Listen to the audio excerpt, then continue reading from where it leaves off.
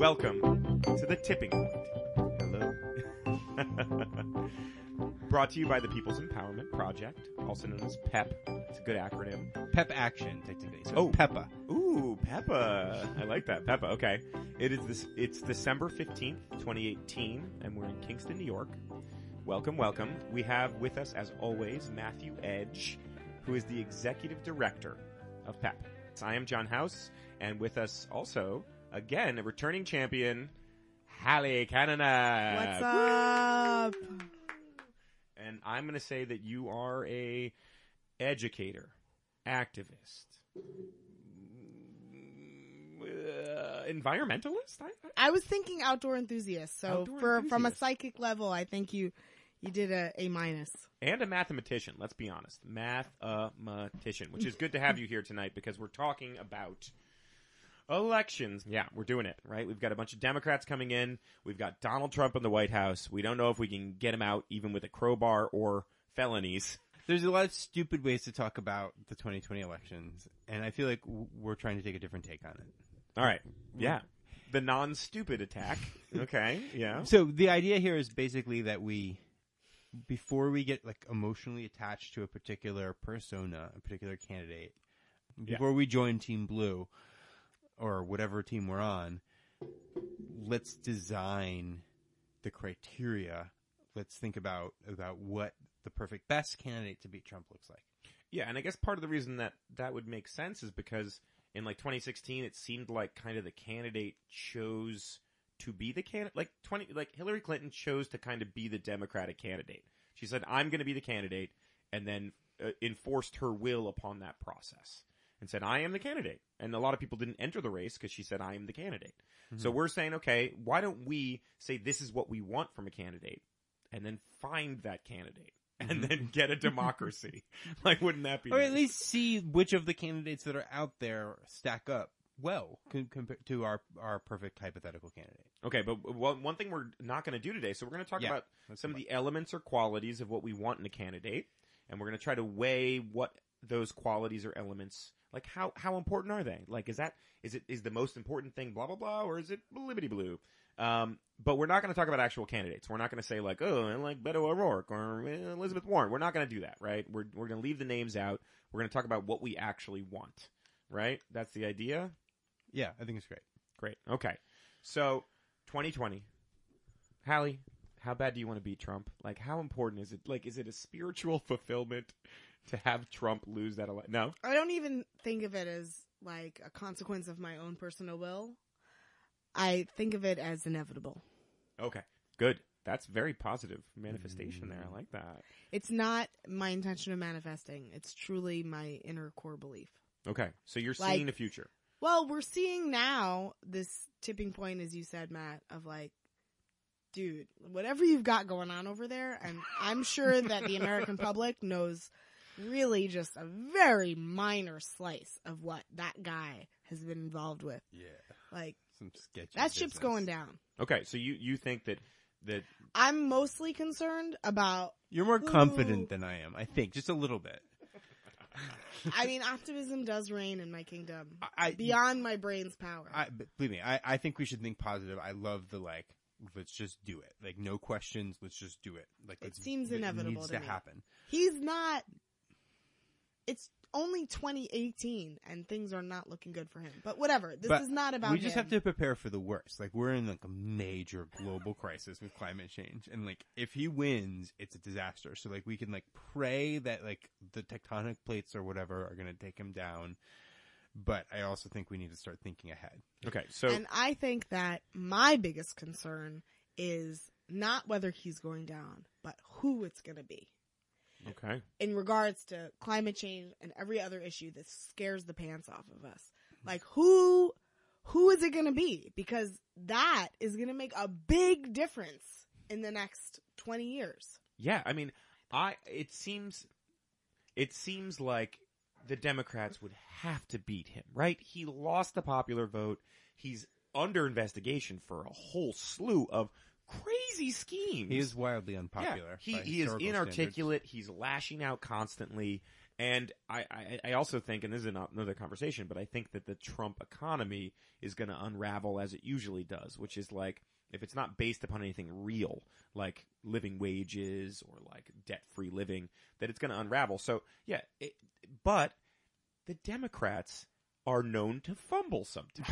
They're known to fumble. That's what I'm saying. So that's what scares me the most. So yeah, but that's what I'm saying. It's their most attributable attribute. Yeah, exactly. So I'm not that optimistic because I'm like, oh my God, like Hillary might run again, Bernie might run again. There might be a big rehashing of some of these old battles. There might be baggage. There might be, who knows? There's a lot of stuff that goes into this. So again, let's try to figure out the candidate we want before the Democrats push a candidate on us, right? Because this is the hope for beating Before Trump. we get divided, before like we say like I'm with this candidate, and we close our minds to like the best possible candidate. Let's define that first before we put those glasses on, before we put those Beto O'Rourke, those Kamala Harris, those Kirsten Gillibrand glasses on. One of the factors, one of like these qualities of that candidate that we want, right, is the potential to raise money from small donations, right? Small amounts of money raised. For me, that's probably the biggest. That's huge. There's very clear evidence that the amount of money you have to run your campaign correlates pretty consistently with your chances of winning. So to even really be serious about beating Trump, we need a candidate that can raise money. And I hate that to be the truth as much as anybody. I mean, our whole People's Empowerment Project is against that principle, but it's because it's true. Yeah. And it is true that there's this strong correlation. So we need to be able to raise money, and if we raise money from corporate interests, the candidates are not going to be free to support the kind of true economic populism that will galvanize the public. And not the fake economic populism. well, not which is the rampant, fake. I really rampant. mean the fake populism, aka racism, is what I'm talking about.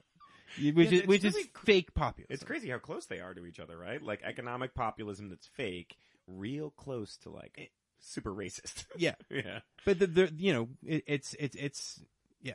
So Hallie, so a Democratic candidate that is not taking corporate money. It's all small donors, a la Bernie Sanders. Do you like that? That's important. What do you think? I mean, I know you know the answer to this question. I think candidates that are taking money from corporate donors and like massive entities can't be relied upon, can't be trusted. Couldn't be truer. Yeah. Okay. So, well, I do have a counter argument. I have a little counter argument, which is Hillary Clinton, 2016, won the popular vote. She got the well, actually, no one won, right? The majority of Americans didn't vote.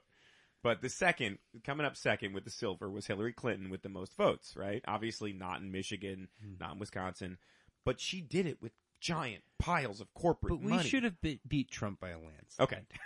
Obviously, like the fact that she eked out a narrow popular vote victory, like we should have with a message that really appeals to the vast majority of people, an economic populist message, like we could have won in a landslide.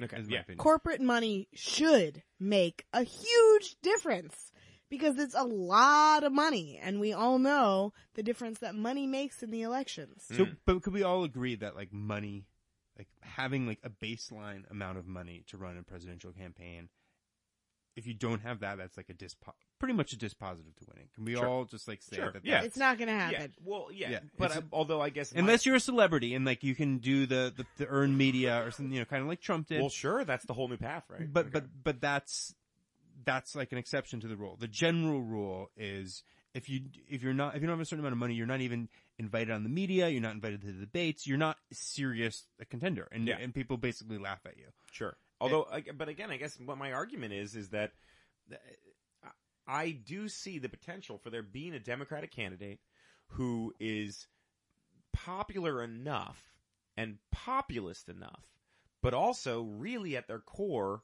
kind of a neoliberal, or takes a lot of money from certain kinds of corporate entities and could beat Trump. I don't want that to be the case. I don't want that to be the Democratic Party, because I want there to be at least some party that is truly democratic, that is representing the people. But I don't know. I mean, maybe big money can beat Trump. All right, so we've got small donor funding, right? that would be an important thing. We talked in the last podcast about Beto O'Rourke, right? About how he raised $50 million for a Senate race. That seems kind of like cool, Right. cool thing. So it's twofold. A candidate that's successful at small donor fundraising, you're showing that they're mass-based enthusiasm behind their candidacy.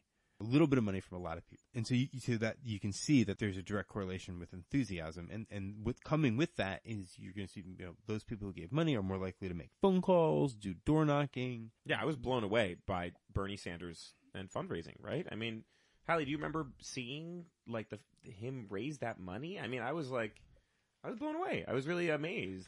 Bernie Sanders was beating Obama's, like, at that point in time, door knock records, his phone bank records, like, in addition to small donor. Yeah. So, like, I don't know, that was a clear indication of momentum and power and a real groundswell. And so, like, however we sort of conclude this, I think that when we're looking at who's going to beat Trump, like, that needs to be represented pretty heavily. Like, okay, maybe there's some disagreement, like, So small donor funding, Hallie, yeah? Well, I was thinking, Matt, that the small donor funding is a real indication of growing support. Like, maybe this month, I'm thinking back to Bernie Sanders' primary campaigns. Like, maybe this month, these individuals had never even heard of Bernie Sanders. But next month, they've not only heard of him, but are like ardent, donating, door-knocking, call-making supporters. So just by having this lengthy list of small donor supporters means so much more. It's like an indication of this growing, sweeping support, like this rising wave of the people really being passionate about a candidate. So, like, actual So democracy. Can we just, like, make some basic agreements here that we all agree that small donor fundraising, the degree to which one is successful, that should be a factor. Yeah, I'm going to agree. That's a factor. And I would say I'd like Hallie, do we have agreement from you? It sounds like we do. I mean, I'll let you. Yes. Yeah, okay. I agree. It should be a factor. We maybe disagree a little bit on Well, that's what I would say. on how much we should weigh that. And Well, it's kind of hard to say because we haven't outlined all the different factors we're going to talk about, but Sure. we're going to But the start that weighing of discussion. it includes all this other stuff that we assume it means. Sure. Well, and that's what I would say. Like, I would like it to be 50% or more, at least in the existing election system where you have to raise money, right? Right. I would like it to be 50% or more, but the reality is because I'm a little bit of a realist pessimist, I'm like, well, maybe corporate money could beat Trump, and sadly, maybe that's not going to be the... So that takes it down from a 50% to Corporate maybe a money 40%. could beat anything. Well, that's the problem. The brainwashing machine and corporate money? I'm feeling like I'm up in the 60 because I feel like corporate money, if the majority of their money that they're running for office is from corporate money, it means they miss that opportunity to engage and inspire people, and that there's a serious lacking of inspiration happening if that's where their money's coming from. And so I think that really bodes poorly to how they're going to do as a candidate. Sure. Hallie? There's a difference between, like, the impassioned supporters and all the rest of the people who don't know shit about what's going on. Whoa. All right. No, I agree with you.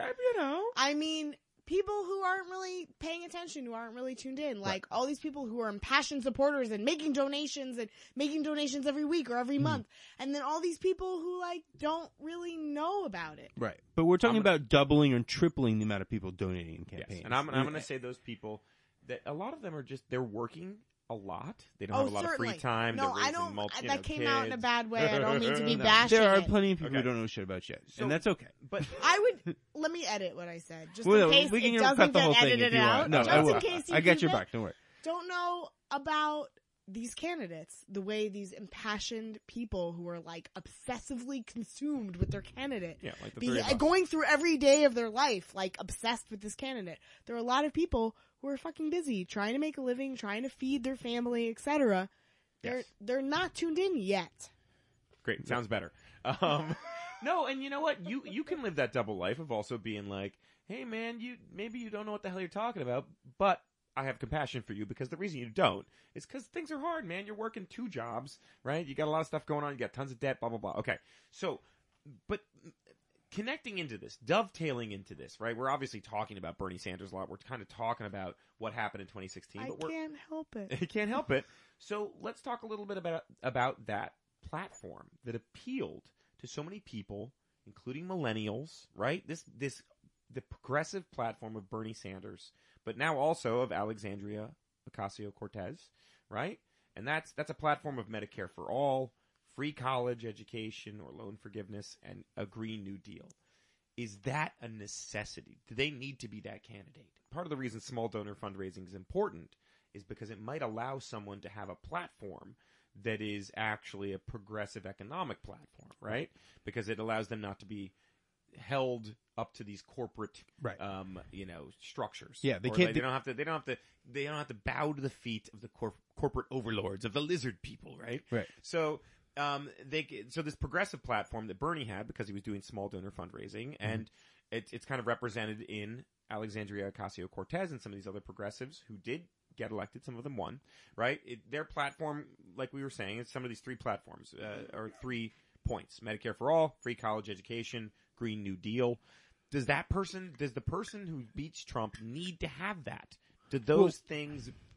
One reason why that's significant is because who was really inspired by that message in the past?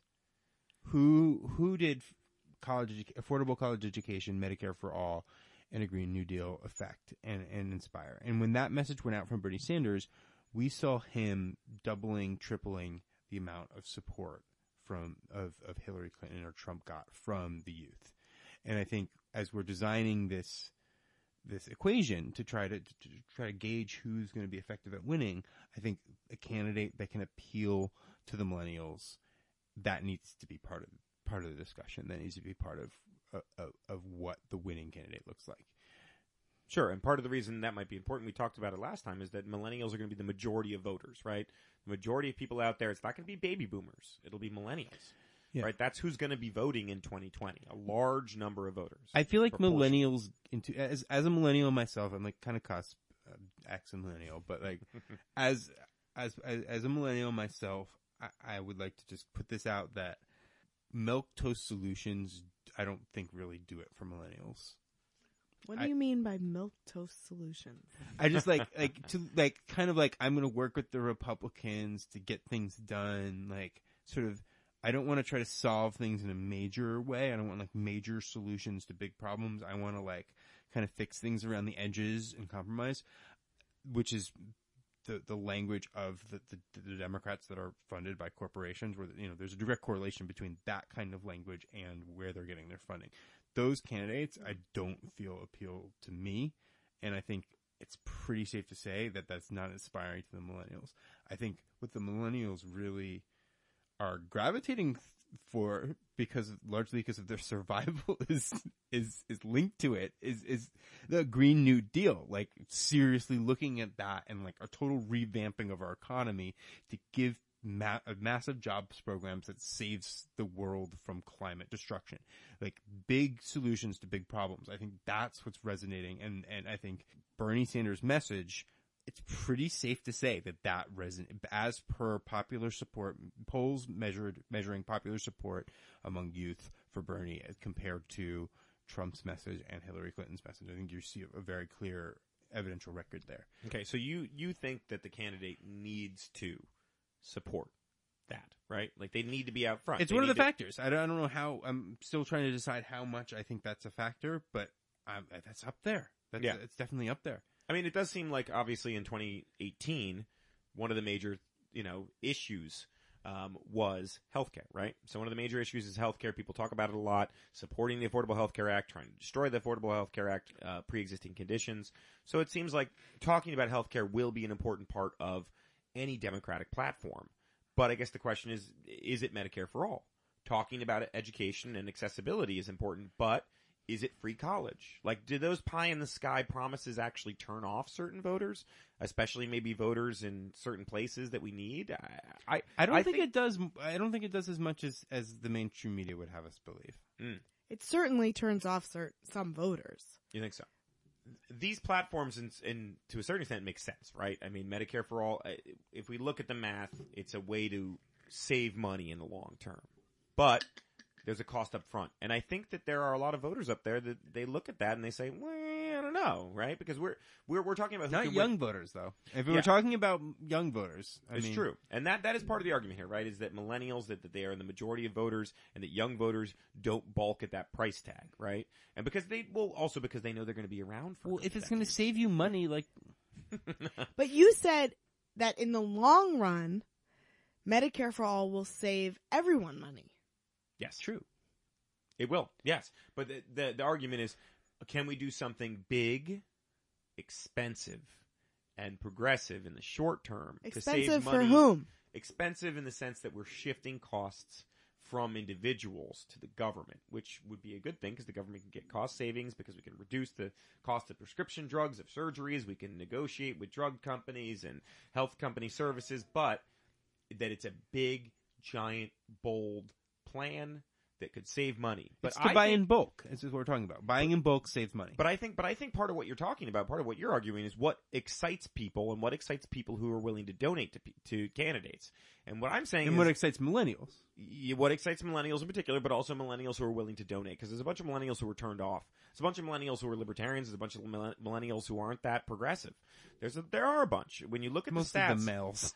yeah, well, yeah, Actually, the numbers of millennial women supporting Democrats is like 79%. It's like Yes. unheard of. sure. But there are a bunch of these males are like 58 or something. Yeah, It's there's not a as bunch of good. these white male incel millennials. I know. I work with a lot of these kids, and they're not exactly like, oh yeah, taxes. I mean, they're like libertarian, anti-tax people. So I'm just saying, I like that platform, but I do think that there is some blowback. There are some negatives for Sure. a candidate with that. It's undeniable that there could be some blowbacks, but I think the blowbacks are overrated. So I mean, so are we in agreement? We're in agreement that we need to appeal to millennials, right? But that's a factor. Yes, most What we're maybe not in agreement about is the degree to which a big, bold vision message that deals with things like the Green New Deal and like really takes on the challenges of our time, how important that particular message is to millennials. Are we in agreement that that's an important thing or not? I think it's important not just for millennials, but for other generations as well. Yeah, I mean, sure. I think that if every single person, not just who's registered to vote, but who could be registered to vote, were actually to cast their vote, these are the things that would be important to by far more than 50% and millennials of the don't people. vote. We're talking about, I mean, the non-voters, like, they're the two main strategies within the Democratic Party. The rift is those who think we should go after the swing votes and those who think we should go after the surge votes. The surge votes are the non-voters. And I'm decidedly in the camp that we want the surge voters. Let's talk about that 50% of the population that's not voting. Not go after that 1 or 2% that is maybe in the middle, or is maybe, Medicare for all. I don't want everyone getting health care. Like those, like, it's too big a plan. Like, I like that voice. I'm I'm not sorry, sure what but that voice is. Fuck but I like them. it. We don't need them. like, fuck those people. Damn. There's too little of them. Those undecided. Like, get your act together. Well, What's I wrong guess- with those people? I guess I'm going to say I agree that the Democratic candidate who's running against Trump needs to talk about health care, education, and, climate change. Yeah. And jobs. And jobs. They need to talk about those things. But I don't know what that message is, because I think there is a reason Democratic candidates say, yes, we need to get health care. But there's also a reason that they don't say we're going to do Medicare for all. There's a reason. It's because of where they're getting their money from. Yes, and part of it is where they're getting the money from, but it's also because there are a lot of voters out there who maybe they don't have the imagination, or maybe they don't have the interest in the good of the whole. But I believe there are a bunch of voters out there, independents and Democrats, who have questions about Medicare for all, and they will, because the drug companies, insurance companies, and others and corporations are going to continue sowing the seeds of doubt and the seeds of dissent.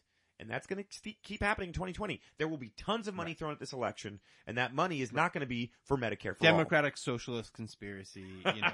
No, I think you can't deny that there's going to be blowback, and we really haven't seen what that blowback is, because we haven't had a Democratic candidate that supported democratic socialism. At least one that was in the actual election, yes.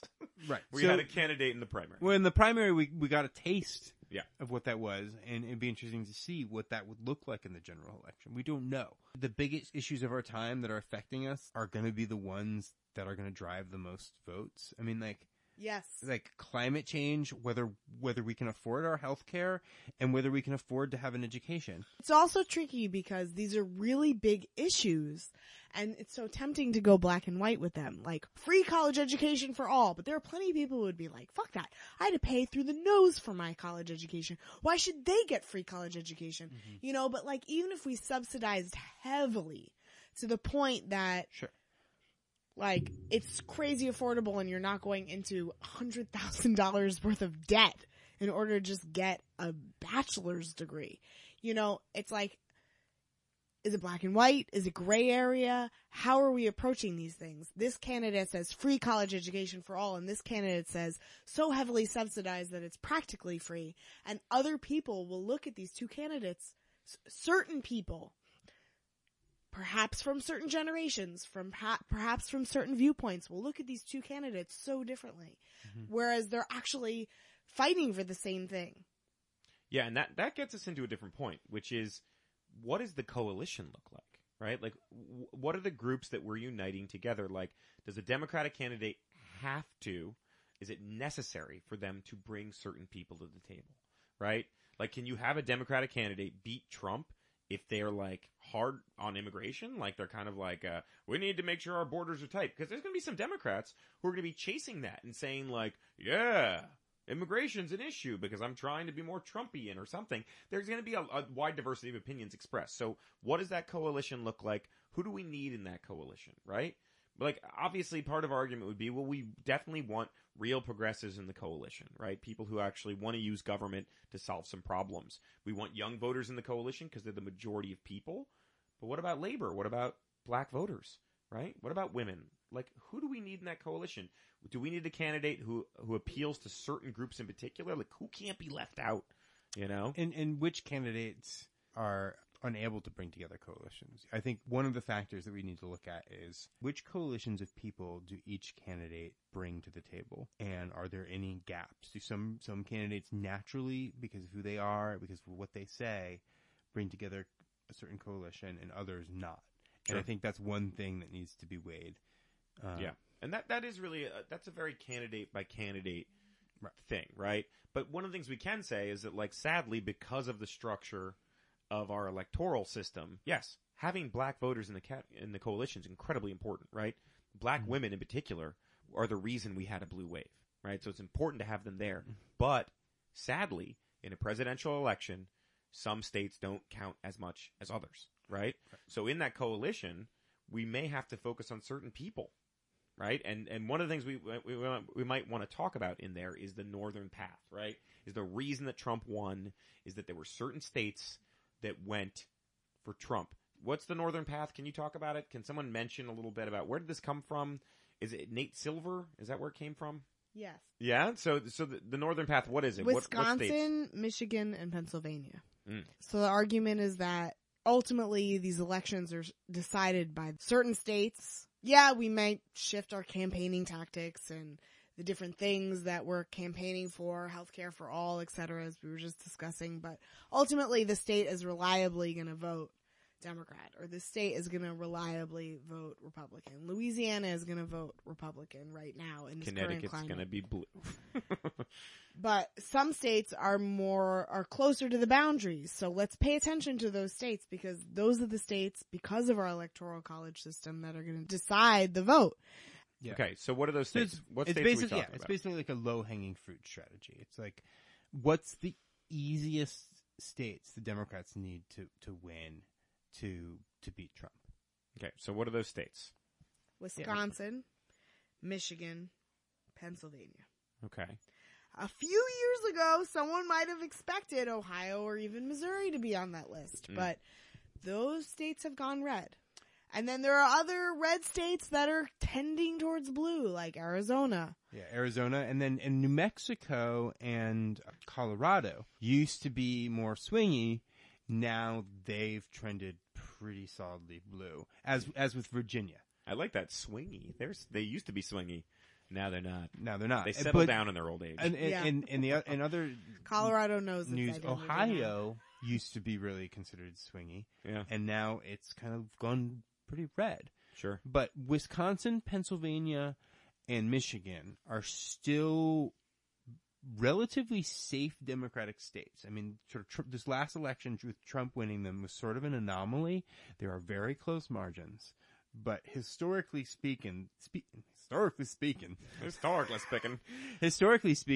those are states that have really trended Democrat, and I think we have really good reason to believe that Trump was an anomaly, and looking forward, those are very winnable states. They were underinvested in by Hillary Clinton in the last election. A candidate that can appeal to people in those states is going to do very well in the Electoral College math. And so as much as I think that the Electoral College system is unfair and it's absolute bullshit that some people get much more say than the rest of us, tactically speaking, we need to take into consideration those states and which candidates are going to have a message that's going to resonate with them more than others. Okay, yeah. And it's worth noting that Bernie, in the Democratic primaries of 2016, won Michigan and Wisconsin. And like by significant margins. And Michigan, I think, was the biggest poll miss in modern politics history. Like they thought Hillary was going to win, and Bernie came out of nowhere and won it. And that's 16 He didn't electoral lose. votes. Or he didn't win. He didn't win Pennsylvania, No. but he was close. He did decent in Pennsylvania and won those states. So it's Pennsylvania's a unique state. and Pennsylvania is hard to put in a box, but it is interesting that these Wisconsin, Michigan, Rust Belt states, very affected by NAFTA. Ohio has shifted red, but despite that, Sherrod Brown, an economic populist, has done very well in statewide elections in Ohio, and so that suggests that a certain economic populist message will resonate in the Rust Belt. Bernie, Sherrod Brown. So that's interesting though, because that seems to upend a little bit of this conversation, right? Because if we're talking about who can win Michigan, Wisconsin, and Pennsylvania, they're very unique concerns there. They're ones that Bernie Sanders did speak about, right? He spoke about NAFTA. He talked about the loss of manufacturing jobs. He talked about economic inequality. He talked about poverty. But that's not exactly what we're talking about with the progressive platform, right? We're not talking about getting those jobs back, right? We're not talking about the unique concerns of those states. I mean, a message, an economic populist message about inequality and poverty, sure. I mean, that to a certain extent will play in Michigan, right? It'll play in places that lost a lot of manufacturing jobs. But there's a certain kind of messaging that those voters like, right? It's a certain kind of messaging, and it's a certain culture that I think that Hillary Clinton did not understand, and that Democrats have been losing a grip on. Because they assume they had it locked up with being pro-labor, quote unquote, because, I mean, Democrats haven't really been strong labor for a long time, but they believed they had labor locked up, and they believed they had those states locked up because they were northern states, and they were wrong. Mm-hmm. And what they found in the polling is that those voters in Michigan, Wisconsin, it's not only economic populism they're voting on, it's also identity politics. It's other things. There are a lot of sentiments there that are not purely economic. Right? There's a lot of finger pointing, a lot of blame. There's opiate problems. There's the collapse of infrastructure in communities. There's a lot of different problems there that are very unique. And so maybe for me, this might be one of the most important points in all of these calculations, is speaking directly to those people in those states, because that might win it. Right? Because we know that New York's going to go blue. We know and it's going to go big blue because people have really strong feelings about Trump. And the people out there who are Democrats who don't like Trump really don't like him. And he's going to win certain places by huge margins. And it's going to come down to the suburbs outside of Cleveland. And high turnout in Cleveland, in the cities, yes. In these Midwestern cities. And, we can't forget about that. Sure. Yeah, so it can't all just be about the suburbs. Sure. And that does bring us into a thing, and I think this naturally leads us into a question about race, identity, and identity politics. There are some real, bear traps out there in regards to race and identity politics, right? It's easy to just wander into one during a press conference in the night and just get your foot stuck in a bad thing. Bernie Sanders just got into some real heat. I've had people who are Bernie Sanders supporters who campaign for him come to me and say they will never support him. He is a racist old man. And it has been a deal breaker because he made some comments about race and racism. So there's a real question here. Do we need a candidate who has a certain identity or has a certain stance on identity politics? What do you think? Yeah, I'm definitely skeptical of a candidate that makes identity politics front and center of their messaging. Like if that makes it in their top 3 issues, I am worried how that's going to appeal to the nation, because when you're talking about identity politics, you're talking about the empowerment of a specific group, which my personal belief is like, I'm all for it, but my concern is it's an unfortunate human tendency that when somebody running for president is making one particular subset of the population a priority, that other people are going to feel left out. And I think it's kind of lame. Not kind of lame. It's incredibly lame. I think it's really sad that we can't see, like, all right, certain people have been discriminated against and hurt by our country, our government, our society. Let's focus on making things better for them. But I wholly support somebody doing that. I do wonder if there are some certain blowback. We talked about blowback earlier from that kind of messaging. And so, sure. Well, Hallie, it's tough. You identify as a woman, correct? I identify as a woman. And you're living under Correct. You're living under a Republican Trump administration. For you, is being a woman and seeing women represented in politics and potentially having the issues of women be at the forefront of the 2020 campaign, is that like one of the most important things for you? Is that 50%? Is that 75? For some people, it's 100, right? I mean, like representing 51% of the population who, under this administration, haven't been well represented. Let's say that. I think there's a difference between making the decision to vote for a woman regardless of anything she has to stand for, and a difference between voting for a woman regardless of anything and voting for a candidate who has made a commitment to support women in our society. It's a rising tide regardless of how any of these politicians actually vote. Women as a rising tide is an inevitable consequence of our modern day. So, well, okay, but like if we're talking about that progressive platform, should that, instead of just being Medicare for all, free college education, Green New Deal, should it be accessibility to family planning and birth control? Should that be like one of the top platforms? I mean, will that carry the day? There's a lot of women, right, who voted for Trump who potentially are the swing votes in a lot of these places. Maybe it's not the men in Michigan and Wisconsin. Maybe it's the women. And maybe the way to appeal to them is be like, yeah, a Trump administration is not good for your rights as a woman. You know, I mean, one of the biggest protests after Trump got inaugurated was women organizing. So maybe there might be a strong argument that that's like the core of what the argument needs to be. Well, Medicare for all includes women. Sure. Yeah. Well, it would include family planning under it. just to be clear. Oh, he just popped up the big tent. He's bringing people in. Medicare for all.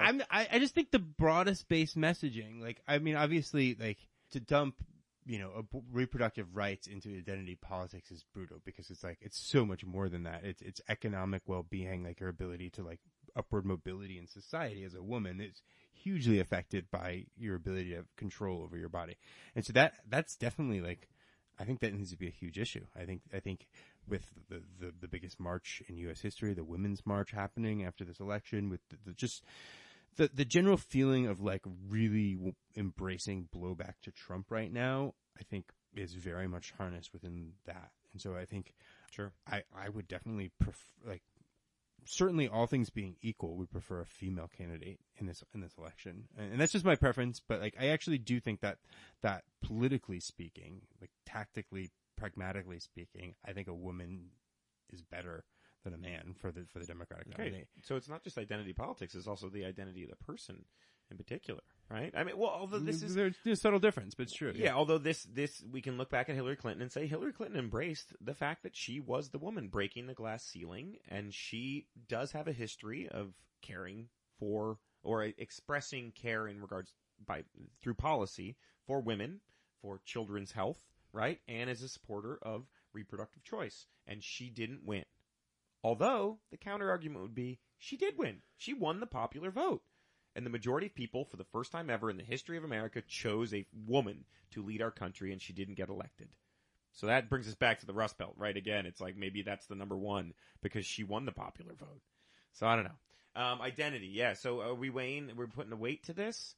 Does it matter? How important is it? So, question. I mean, do you guys think that a candidate that puts identity politics front and center, is that more of a liability or more of an asset? Totally depends. Yeah, I don't know. That totally depends. I mean, I guess it depends. If Hillary Clinton had been a different woman who didn't have such history and such baggage and such, decades of the media training conservative leaning people to hate her, she might have won as the first female president of the United States of America. But just because she was a woman doesn't, I feel like... It's not the whole story. There's an important distinction to be made between identity politics and somebody being from a particularly underserved community or, Sure. demographic. I think there's an important distinction to be made because I think a candidate I think Andrew Gillum was really interesting in his approach in that he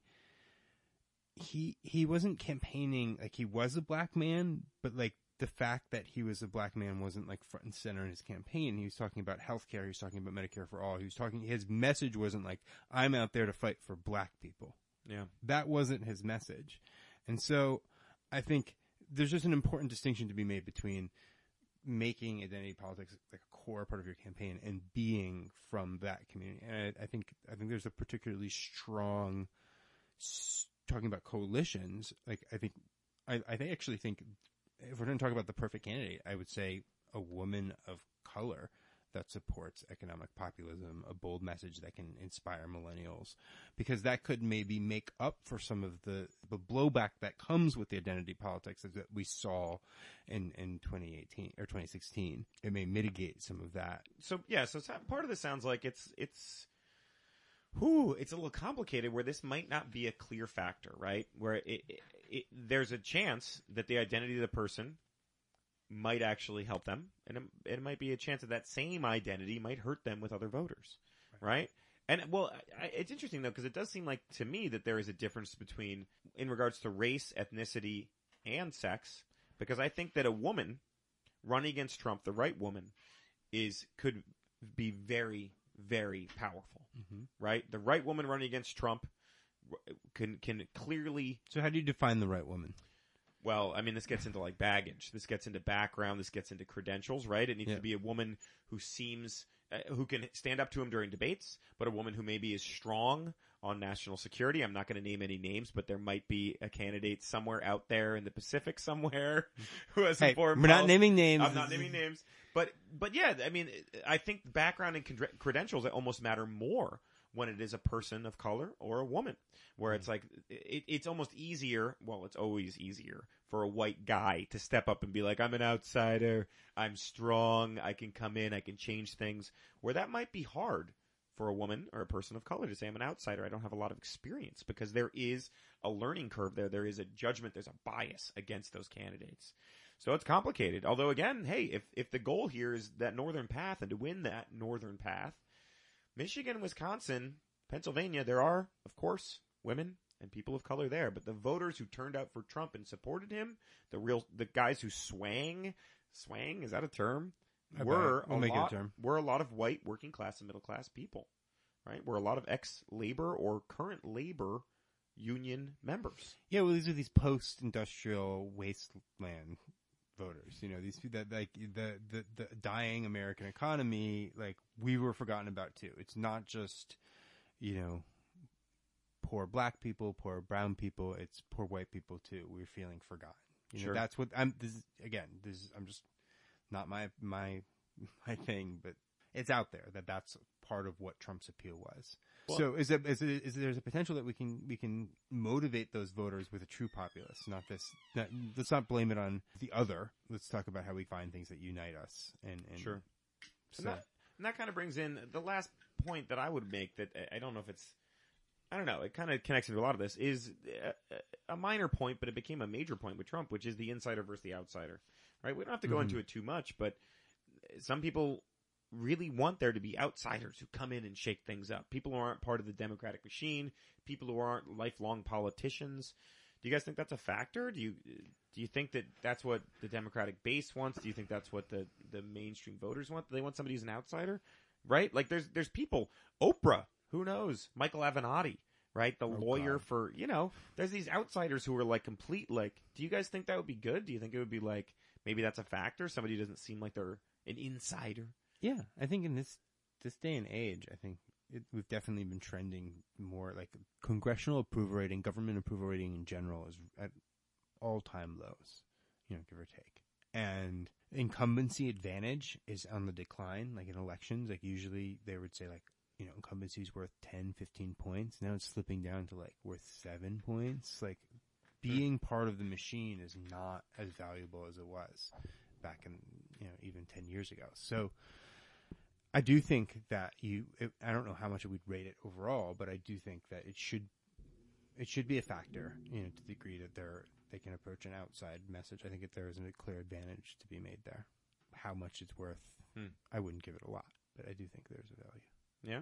Hallie, you want an insider, outsider? Does it matter? I think it depends on which voters we're talking about. I think Sure. there's a tendency on the part of the baby boomers to think outsiders can't win.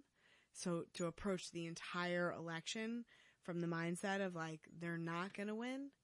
And I think that there's a tendency on the part of the younger voters to think anything is possible. And in fact, insiders are harmful for our future. Yeah. So it depends who we're talking about. I mean, it depends, but it is a factor. Yeah. Well, and I think Bernie Sanders is that example again, where he was an insider in the sense that he was working in Washington. He was a senator. He was a congressman before that. He had For been a long time. But he was an independent, one of the only independents in the Congress, right? And he did well among independents who don't have a strong track record of voting. So that was an evidence of bringing non-voters out. I think that almost needs to be its own factor. Yeah, so it's interesting because the insider-outsider thing is kind of a conversation about experience, but also kind of a conversation about small donor fundraising and being owned by corporations, right? Like being an insider, quote-unquote, is like kind of like a code word for being somebody who's like, all the good old boys, you know all the fundraising things, you're friends with all the powerful people. So maybe that is really more small donor fundraising. It goes back to that. Like, is this somebody who's actually an independent person? There's some evidence that where you have candidates that are speaking not at a postgraduate education level, candidates do better. Yeah, maybe that should be one of the factors. Like what's the average grade? There's a direct correlation speak? between candidates speaking at a postgraduate or higher, like the higher the education level that they're speaking at, the worse they do. Sure. So I would factor that in. I think that kind of, given that all three, Michigan, Wisconsin, Pennsylvania, are less educated than the average state in the country.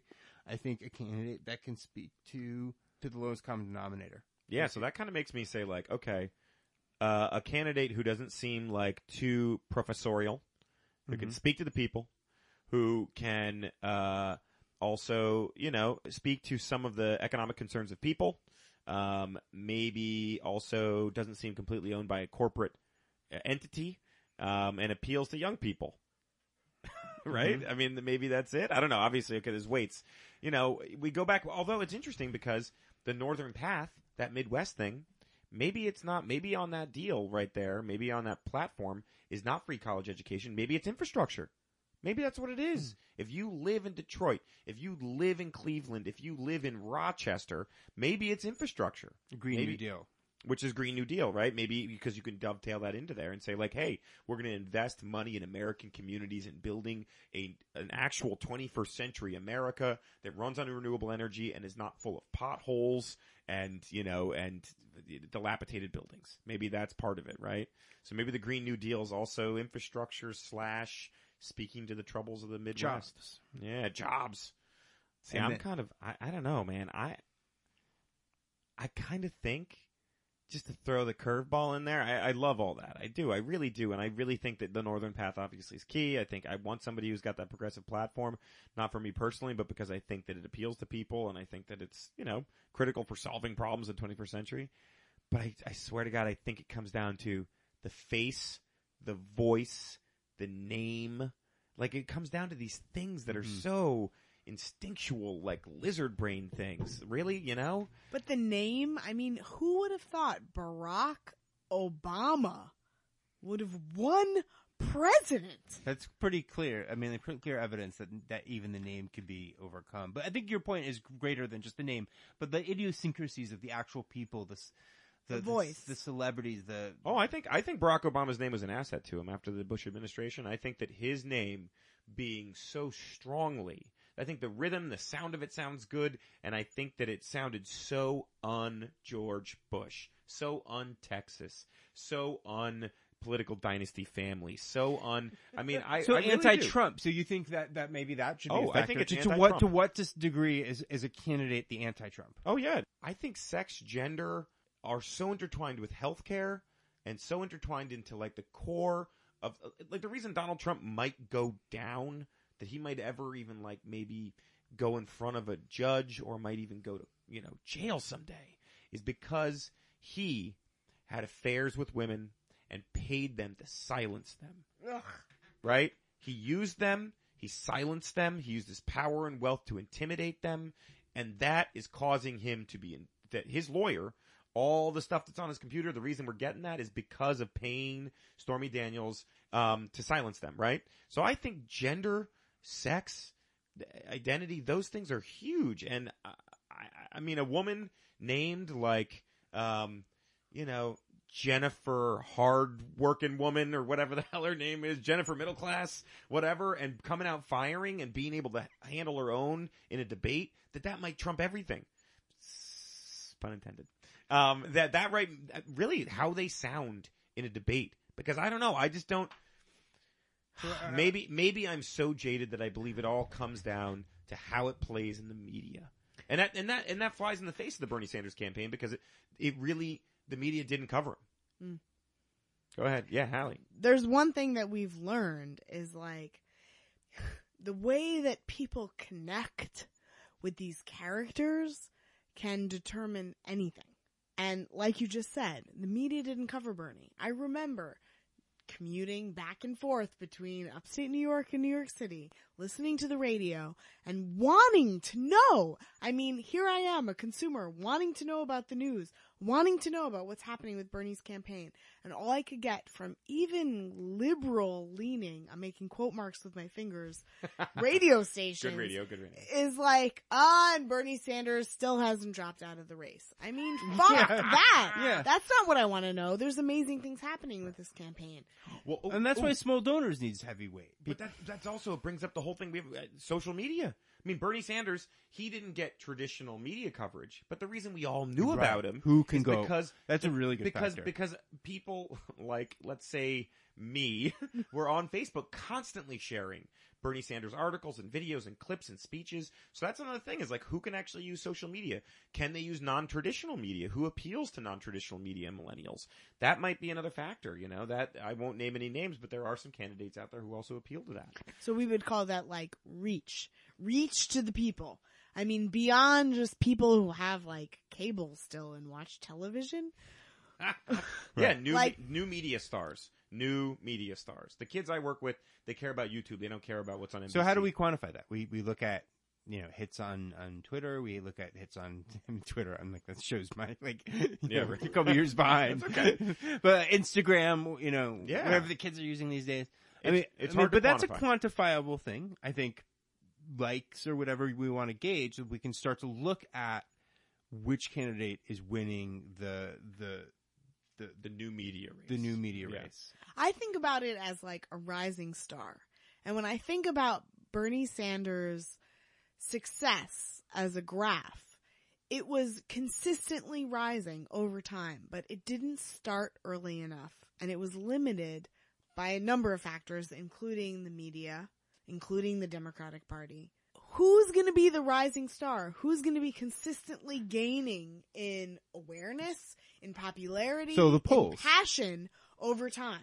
2016, Facebook looked at that election and said this is the first election where more money will be spent on Facebook than anywhere else. And obviously, Russian interference and fake news played a huge role in getting Trump elected. So in 2020, new media, Facebook, whatever, Snapchat, Twitter, these things are going to be huge. And the candidate needs to be able to understand that, work with that, utilize it. That might be the factor. That might be the most important factor for them succeeding, especially if they're small donor fundraising, because they're not going to be buying ads by the millions. They're going to have to use social media and appeal to millennials, right? So, okay. Well, what I was going to say is, I think we got a number of factors, right? And we got some weights behind them, but we're going to try to figure out what we think are these main factors. And what we're going to do in the next couple podcasts is we're going to start trying to really come up with some real math behind those numbers. I think we should commit something. Formula. I think we should commit something to our listeners that, for the next podcast that we've laid out these factors, that we'll work together to try to come up with some sort of a compromise on what weight we're going to give to each of these things. I think it's good that we've laid them out, kind of sort of our rationale for why we think these things are important, but come to some sort of collective IQ consensus on if we average our different opinions together, where we land. And put that out there. We'll put that online. We'll talk about it, why we sort of came to that in the next podcast a little bit, so that we can start applying an actual formula to different candidates. And I also think this should be an evolving thing. And I think I want to invite listener participation. The three of us sitting here in a room, we don't have all the answers. We don't know exactly what factor is going to be the best. If we said that we did, that we'd be full of shit. But I think the best way that we can try to grapple with this problem is if people, listeners, send in their feedback. Hey, wait, this is the most important factor. Or you guys forgot to mention this. We want to hear about it. I think we're going to come up with this collectively, organically, and we're going to put out some additional numbers, hopefully by the next podcast, to give people a sense to, just start looking at, how these candidates rank up on a uniform set of criteria that's applied to each one. All right. That sounds like democracy, Matt. That's what that sounds like. Sounds like democracy. Sounds like math. And on that note, please buy Democracy Coffee. Yes. We need Democracy Coffee to get this podcast out there. We're all basically volunteers at this point working to make this happen. So yeah, Democracy Coffee will allow us to hire a staff to get this out there, make this work. So if you like coffee and you like democracy, put those two things together, get some Democracy Coffee. That's right. Use your math to math yourself some coffee so that we can math ourselves some fundraising. All right. Good discussion. Thank you, folks, so much. Thank you so much, John. Matthew Edge, Hallie Kananak. Thank you, Hal. Yeah, thank you. And we'll talk to you soon. Bye. Peace out.